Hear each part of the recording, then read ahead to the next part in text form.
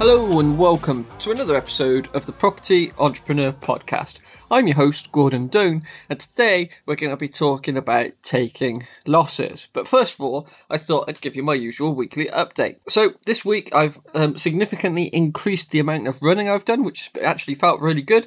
So I've run 4 times in the last week, so I did at least 5 kilometers, 4 days a week, which was really positive. And I had one slightly longer run, which was just over 5 miles. So that was really good. However, it was on the day that we had that massive downpour, so I got absolutely soaked, and snow was even wetter by the time we got back. It took me about 10 minutes to dry her off. But she absolutely loved it nonetheless. She was always pulling on the lead. Normally she tires out quite towards the end of a run. But this time she was kind of full of energy and loving life. So yeah, it was really good.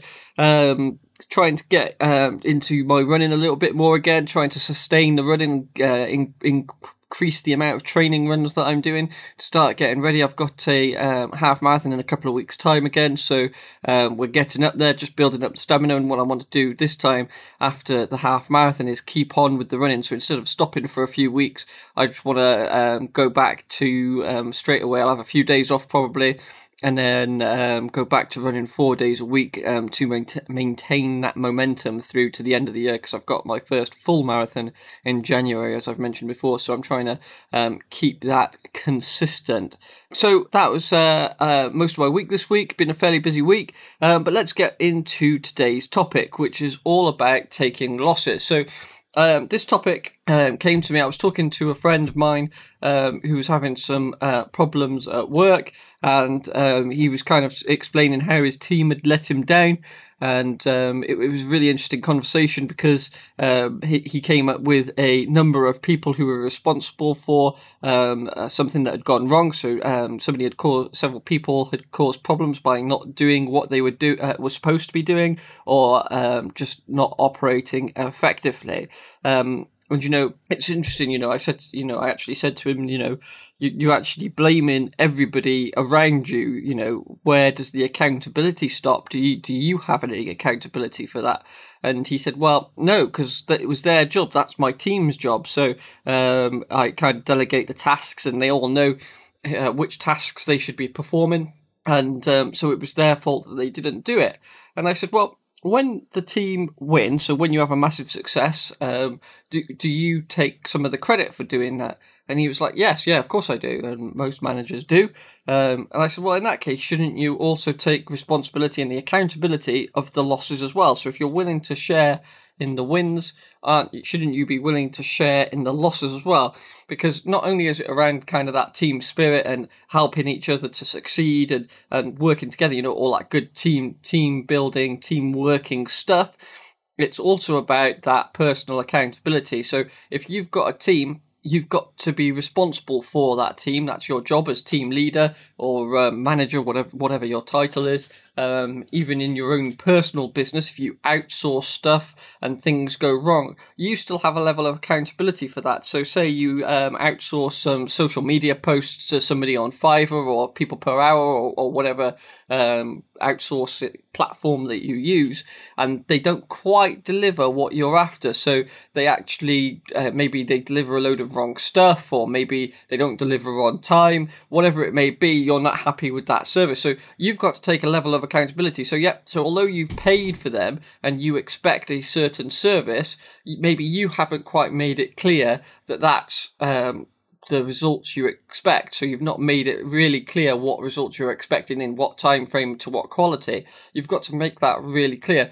And if it happens time and time again, you're the one that's 100% responsible for that, because you're still letting it happen. So by taking ownership and accountability, somebody, you might outsource something and they don't quite get it right the first time. That's understandable because it's their first time working with you. So they're not familiar with you. They're not familiar with the way you're working. They're not familiar with the way you operate. They're not familiar with your products. They're not familiar with your expectations.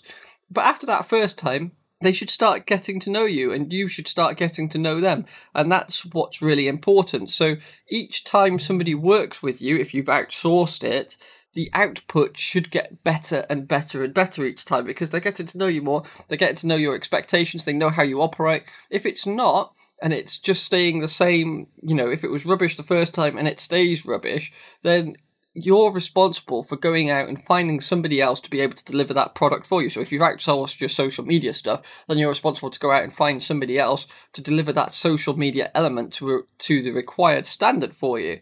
That's your ownership as your responsibility as a business owner. You are accountable for that, and I think it's really important, because I think sometimes, it's human nature. Sorry, I'm a bit sniffly today. I've got a bit of a cold coming on as well. I think it was all running in the rain I've done this week. Got a little bit of a cold coming on, so apologies for that.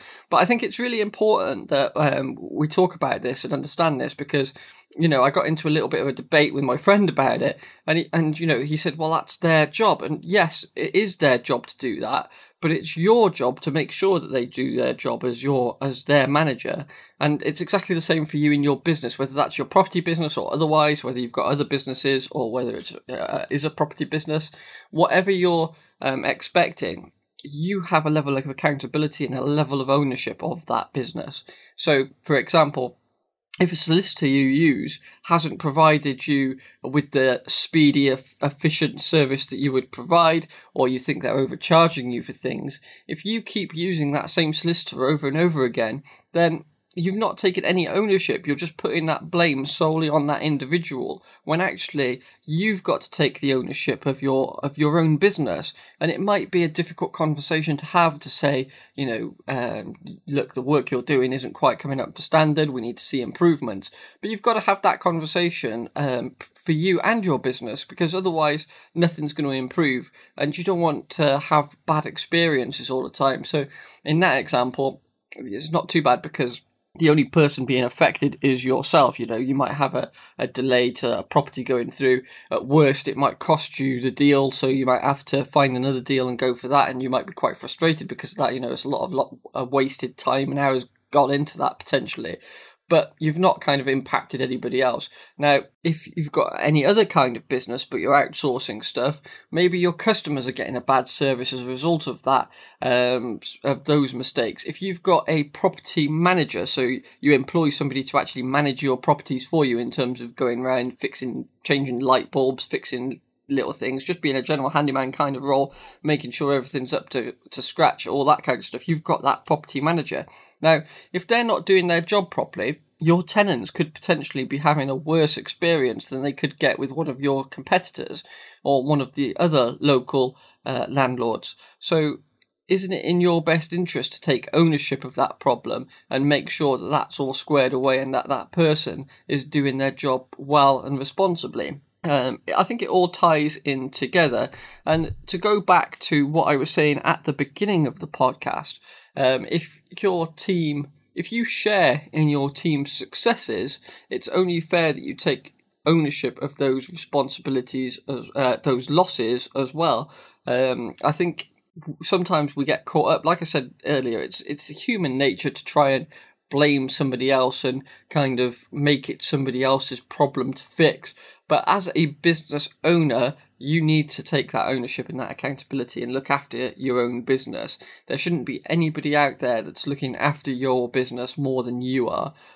And so let me say that again, because I think it's really important. There shouldn't be anybody out there looking out for your business more than you are. And I think that goes for, all employees. If you've got employees, if you've got outsource people, contractors that you outsource stuff to, those folks should not be looking after your business more than you are looking after your business. Sure, they should be doing a good job, but it's not their role to take ownership for the entire business. They've got their stuff to do, they've got their roles, that's what they're taking ownership of.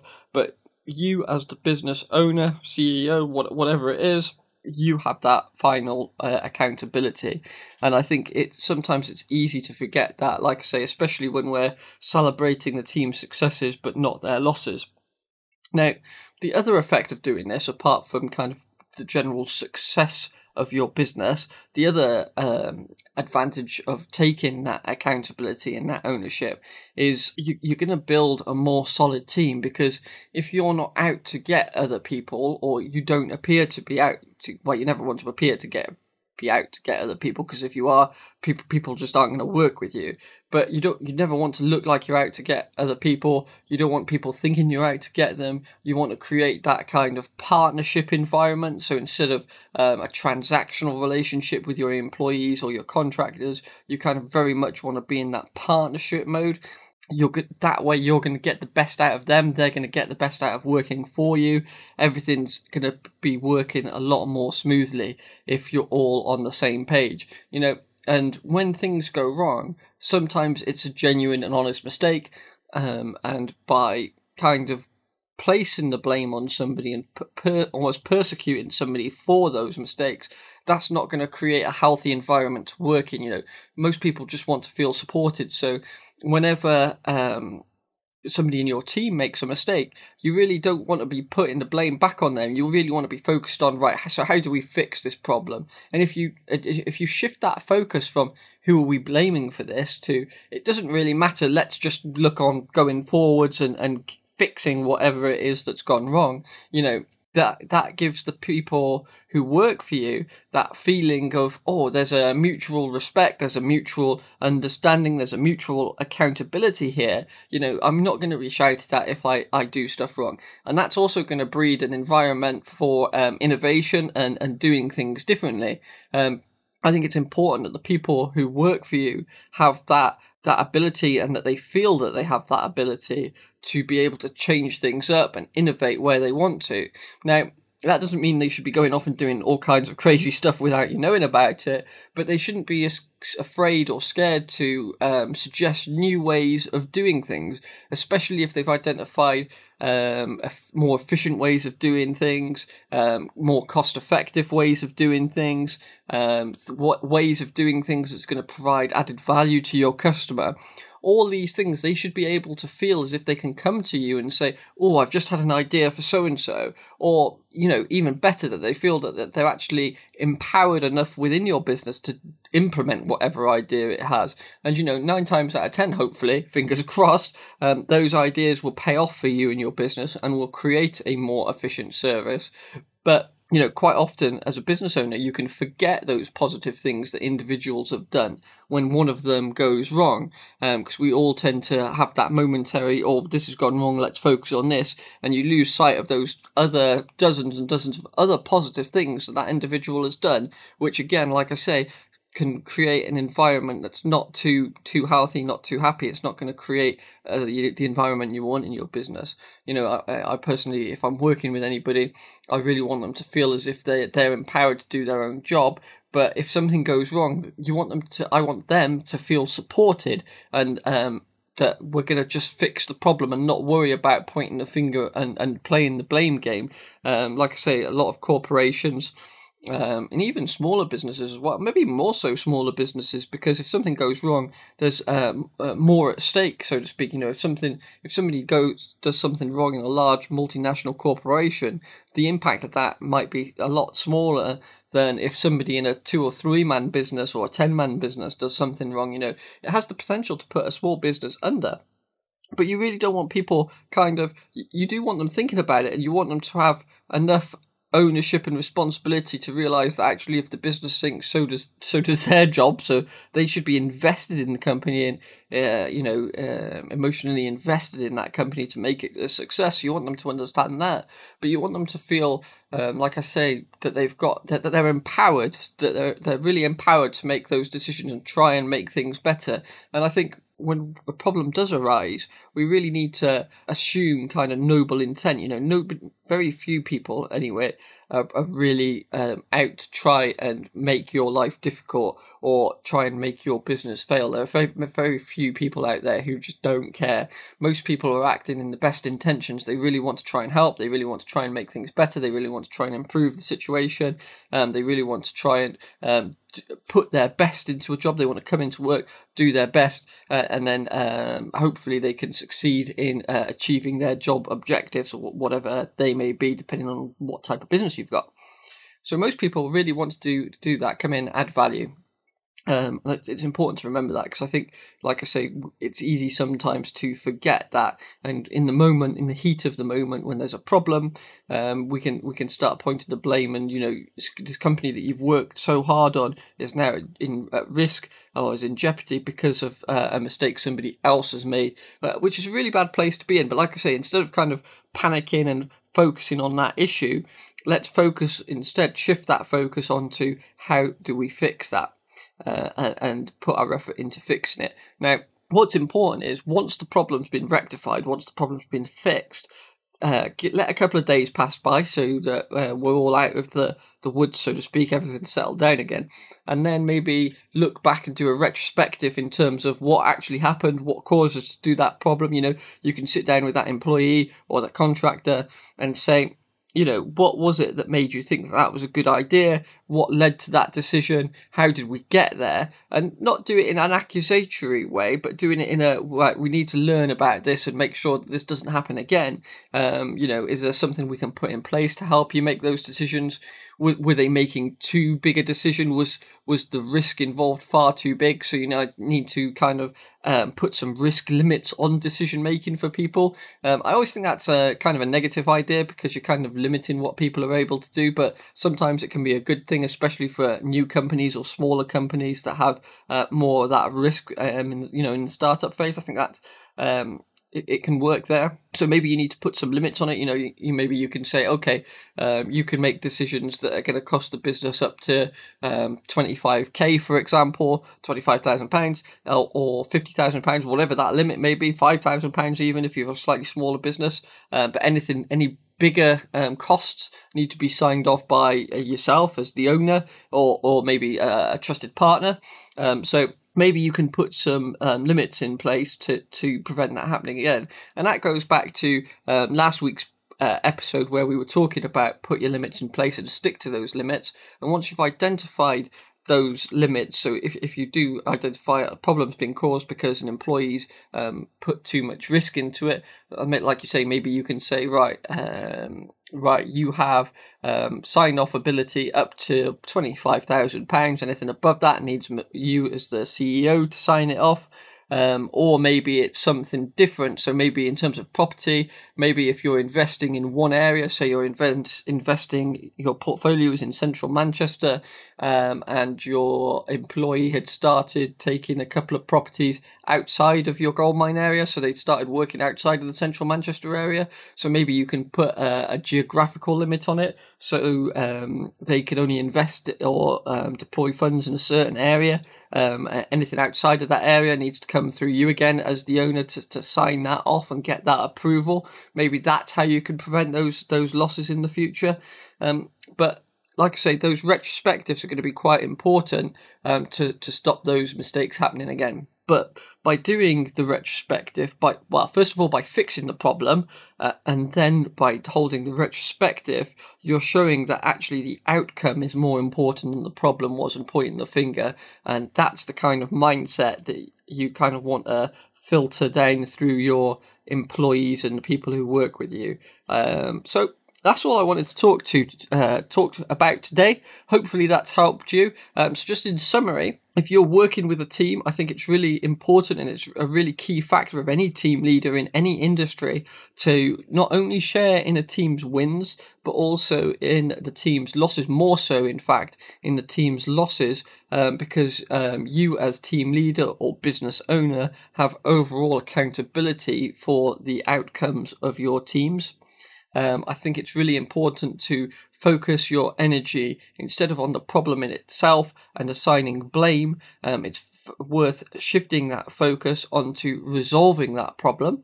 Once you've then resolved that problem, it's about holding a retrospective, a look back on what had happened and how you can go about not having that problem again, and what can you put in place to make sure that problem doesn't happen again. And then once you've put those fixes in place, it's then sticking to those fixes and kind of monitoring whoever it was or whatever team it is in to make sure that they're sticking to your fix and that problem doesn't happen again. So thank you very much for listening. As always, if you've got any questions, feel free to head over to the Property Entrepreneur Podcast Facebook page and drop us a message, and we will respond as quickly as we can, whether it's a question about something we've discussed today on the podcast, or whether it's a question, or whether it's some of your own experience in what we've been talking about as well. That would be really positive. If you wouldn't mind heading over to iTunes and leaving a review, I would very much appreciate that. And I shall see you next week. Thank you very much.